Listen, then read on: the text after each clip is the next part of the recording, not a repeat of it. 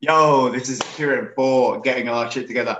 And today I'm delighted to be joined by Ryan Alex, who is another dating coach, another one from the UK. Good to have another brother from the UK here. Hi, Alex. Just Thanks for being here, man. thank you. Thank you for having me. No, not at all, not at all. So, Ryan, could you give us a little bit of an intro about who you are and what you do, please? Yeah, so at the moment I'm helping with approach anxiety and Right.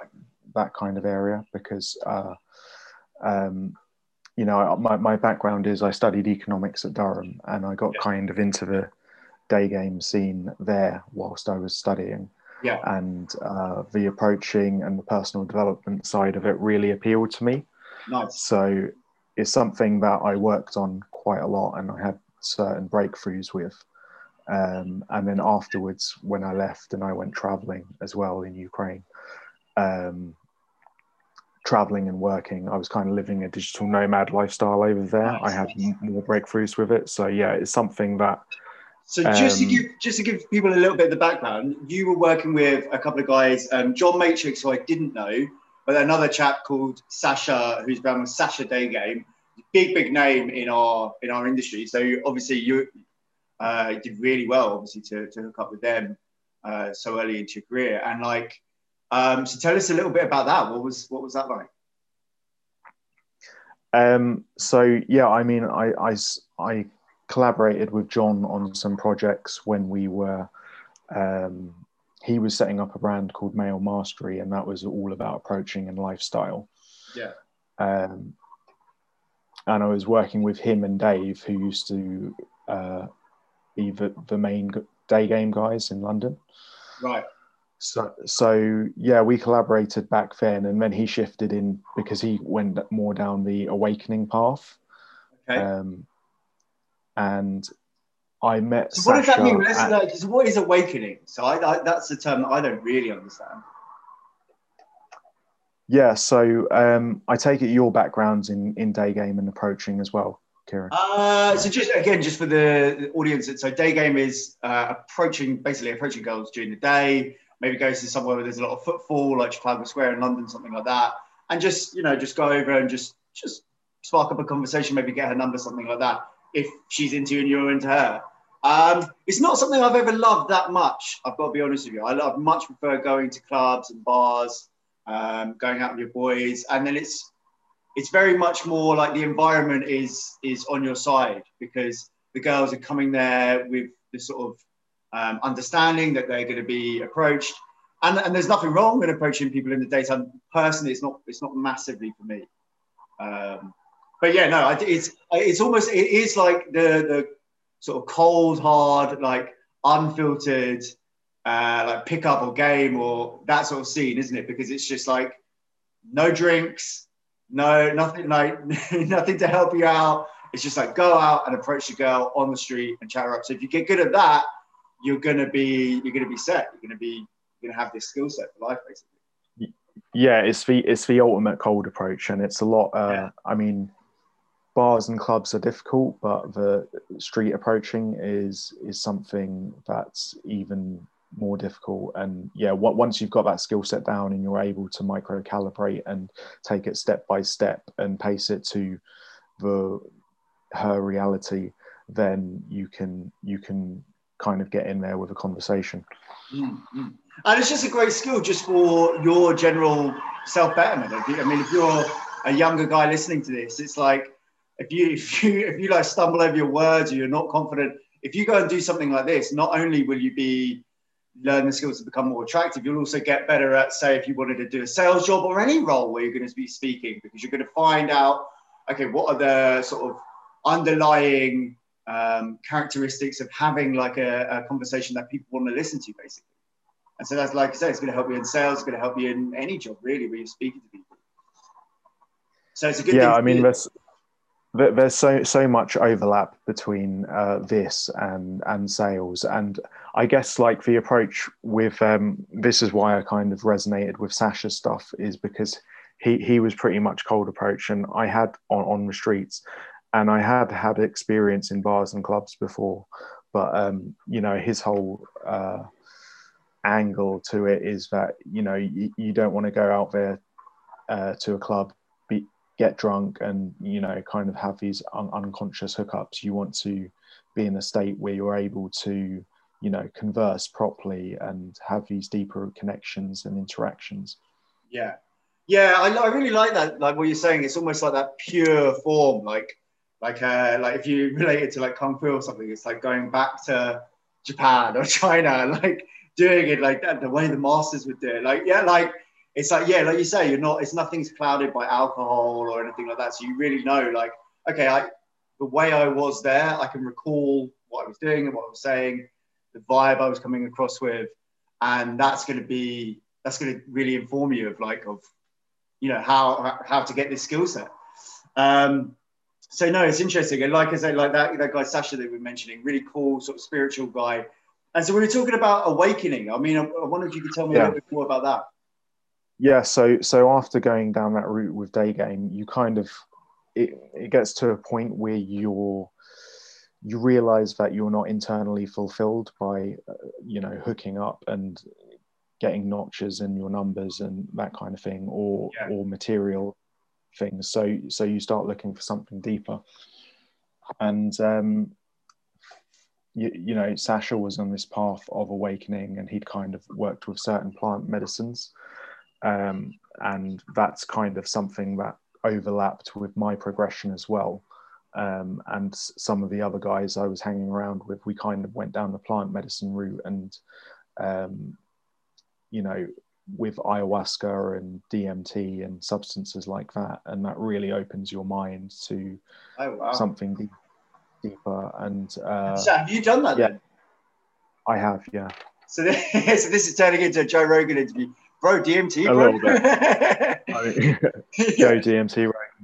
Yeah, but so you've done it. But I mean, it is something I definitely want to. I actually did try this, but I'd had a couple of beers and nothing really happened. But so did you get the full? So just for the audience, so DMT is basically the most hallucinogenic drug that you can do. But the thing that's quite attractive to me about it is that it's not like 7 hours of tripping. It's like 7 minutes, 7 to 10 minutes. You take this thing, you're supposed to take 3 hits of this thing, and then you just apparently just shoot off like in your brain. Obviously. You shoot off into hyperspace, yeah. What does it feel like, man? What is gone? It's like an out of body experience, basically. You're going somewhere else, and I mean, Joe Rogan tries to do a good job of describing it, but you're trying to describe the indescribable. I would say, imagine like the exponential curve we're on with computers and augmented reality and virtual reality at the moment. And like, if you think in 10,000 years or 100,000 years, what kind of graphics and kind of reality video games we'd be able to create if we carried on this trajectory. It's kind of like you're interfacing with that. Wow. In your current reality, so you're interfacing with something way more intelligent. Yeah, because I've heard like, I mean, say if you do like mushrooms, I've done mushrooms. You sort of like you'll look at like wallpaper and the patterns will move a little bit. And I haven't done acid, but I hear acid is like now it's a little bit more stronger. Like maybe there is actually something that you can see in front of you that's not really there. But with DMT, it's like no, your entire visual field has just changed, right? Is that correct? Yeah. Well, when I did it, I would only get visuals when I closed my eyes, which was quite rare because other people in the room were seeing things with their eyes open. But I did get a glimpse of. I was looking at the carpet, and it starts moving in kind of these geometric patterns in a really weird way. And it's I don't know. It feels like it's kind of opening up like this quantum world, and you're seeing like deeper into the layers of reality.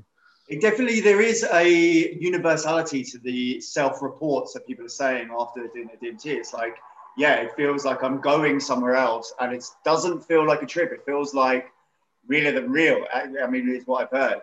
Did you? So this is the question. Did you speak to machine elves? This is what they would say, like little goblins or little elves or something, little aliens. No, I haven't seen the machine elves, but I have seen. You know, you see some weird entities. I have seen a couple. But everyone's experience is different as well. That's Right. the thing about it, because Right. I would have my experience of it, and then I would hear someone else describing what they experienced, and they were in a completely different reality almost. So it's, it kind of filters through and changes your perceptions a lot. And I would just, the way I've described it previously is, imagine your belief systems are like a vase, right? It's like your construction of the world around you and the way you view things. And when you do substances like this, it's almost like it's taking the vase and smashing it, and then you're left to put the pieces back together and kind of reintegrate your worldview. Wow. Yeah. No, it's definitely interesting, man. And well, I was going to say, did you bring it? Go ahead. Yeah, no, I was going to ask if that was a path you were interested in going down. Definitely, I definitely do want to do it. I'm a little bit like nervous, to be honest, just like a bit scared to do it, but I do want to do it. But was there like a message that you took away, or was there like any one thing that you were like, right, okay, this, I've got to remember this in my normal life? I think the main message I took away is that you're interconnected to the world around you, and you need to be like conscious of the impacts and the effects you're having, because it's kind of like a cycle.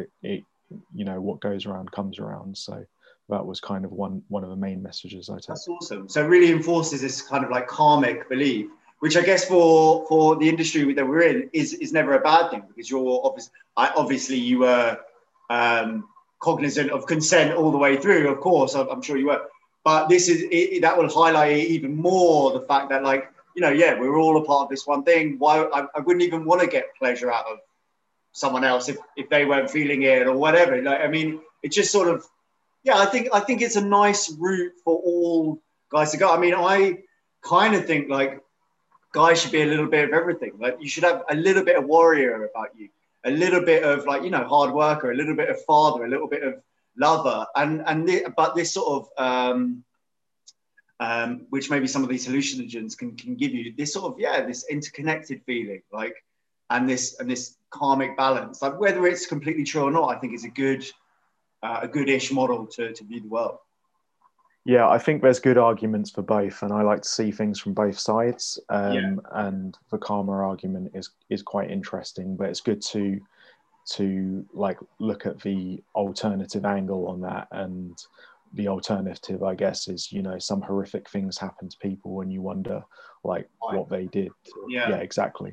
So I think it's true to like most things, there's truth to an extent, but in life there's also an element of randomness, and of course and then we don't have one overlaying ideology that explains everything. I mean Buddhism would have a good, like, that's probably got the best answer to why does an innocent child is just born into chronic pain and then death. Like, what could have that little innocent child have done to deserve that? But Buddhism kind of has an answer there, which is like, well, maybe that's the spirit that's did bad things in the previous life. It might not be so wholesome for us to hear, our Western ears, but that's sort of their answer. But again, I don't think that's unlikely to be the answer to all of reality, to my mind. Yeah, I think it's good to consider these interesting perspectives and evaluate them, because I mean they can be quite controversial. Like, we're probably at the same age where we remember like an England manager, Glenn Hoddle, getting sacked for some pretty similar things. But I think society's evolved from then, and we are kind of considering these arguments. It's not to say that they're true or not, or that like it's deserved, but I don't know. I think it's good to evaluate things and try and go deeper with it and see, is there merit to some of these arguments? And I mean, the truth is we don't know, but I think we're at a good level in society if we're able to talk about these things openly and discuss some of these deep topics. So you were talking about something new that you're trying now, which is, could you explain that a little bit, where you're sort of, what was it, you're surrendering yourself to the process, is it? The surrender experiment. So there's a book called Power versus Force, and that's about the scale of consciousness and saying that we evolve into different levels. Who wrote that? Sorry, Power versus Force? Yeah, that's David R. Hawkins. Okay, yeah, cool.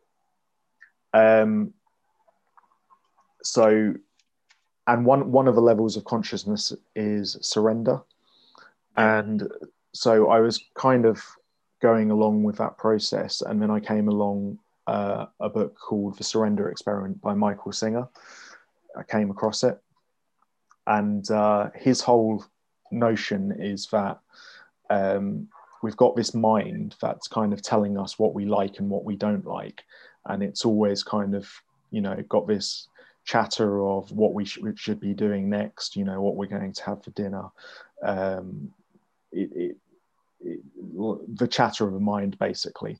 And his whole theory is that there's laws in the universe that are a lot more powerful than our mind and a lot more intelligent. And if we kind of move our mind out of the way, so it's not making so many decisions for us, and seeing what just arises naturally and go with that flow of life, then he says that's a kind of superior way to deal with life. Like you still need to rely on the mind, but I guess in a lot of spiritual texts as well, they talk about making the mind the servant of the heart and not the other way around. So That's really cool. And again, I mean, we've spoken about this sort of concept of getting out of your own head again, and this is another angle to look at it. And this is, of course, what the practice of meditation is as well, which is like just trying to get to a point where you're just there, you're just being, and it's not, and like you're saying, that ceaseless chatter of the mind just stops or slows down for a moment. And like you say, like good things could seem to happen from that point. So I mean, this is interesting. yeah, I mean, just to add on to that, I mean, he was like, just to give some context around it, he was pretty much a hippie doing a PhD, and he was meditating in the forest, and he built a temple out there. And through the surrender experiment, he managed to become CEO of like a national software company and sold it in like a multi-billion-dollar deal. Now, it's not to say that everyone who like follows the surrender experiment is going to be a CEO of a software company, and you know, but it's just he was talking about how he surrendered to the perfection of life and flow of a river, pretty much, and allowed it to take him, you know, on a journey, and that was his journey, which was, you know, if nothing else, a very interesting story. But I just think it's fascinating how like we can come to the same location, which is try and get out of your head and good things will happen from there. And you might be instructing your students like, yeah, read these books, like let's do some meditation, let's get their spiritual experience. And maybe I might be like, let's just clap our hands and be like idiots and like shout into the environment. Yeah, yeah. And it's like, and you kind of get to the same place. One is maybe more crude than the other. But it's funny that it's just like, yeah, it's, and what I'm trying to say is when I see something that seems to be like a universal truth like this, which is get out of your head and good things will probably happen, especially with regards to meeting new people. I think it's worth paying attention to. And it's like, especially if it's like, well, all of these people have all these different methods of getting there. It's like I say, it's just worth paying attention to. And so that's informing a lot of what you're doing at the moment, this sort of removing the anxiety that guys have in their head before they're going to approach women and stuff like that. Yeah, well, I've actually just started on the coaching journey again because COVID knocked me off. So I'm actually going to London and doing that this weekend. But yeah, I mean, I've coached guys online before through Facebook groups and in person, and it's just getting back into that flow because obviously COVID has knocked things off, and a lot of programs now are heading online. So that's something that I'm looking to do. And it's just branching out in this coaching career again and seeing where it leads me, because I was having a call yesterday with a guy who was talking about how the community has moved on, and some people are still in the pickup phase of it, and some people are more in the social freedom phase of it, where they want to make it about kind of expressing themselves and you know, an expression of their own individual purpose and kind of stepping into their power a lot more. Well, dude, I mean, look, I think that's probably quite a nice place to call it. But I mean, I think just listening to you is very clear. You're obviously a super conscious guy. I mean, we haven't even mentioned the fact that you did economics at Durham, which is like one of the top universities in the UK. So you've got that sort of very logical or almost engineering mind as well. But now you've balanced everything out with this very sort of psychological and almost like hippie-ish, but in a good way of looking at the world. And so it makes me think like, man, if I was a student, I'd want to be looking to go to someone like you, because it feels like you're going to give them the whole package, like the very sort of analytical, but also like the heart as well. So, Mando, I mean, where can people reach you? How can they get hold of you? Yeah, well, I'm on Facebook. If you look up Ryan Alex, you can probably find me there. And I've also got an email that you can reach out to. It's ryanalexcoaching@gmail.com. Coaching@gmail.com. And I'll put the link to your Facebook and that exact email underneath this video. And man, listen, thank you very much. I think we've got enough there to have a few more conversations if you'd be willing. But yeah, thank you for your time, man. Yeah, thank you, Kieran. Appreciate it. And yeah, look forward to it. All good. All good.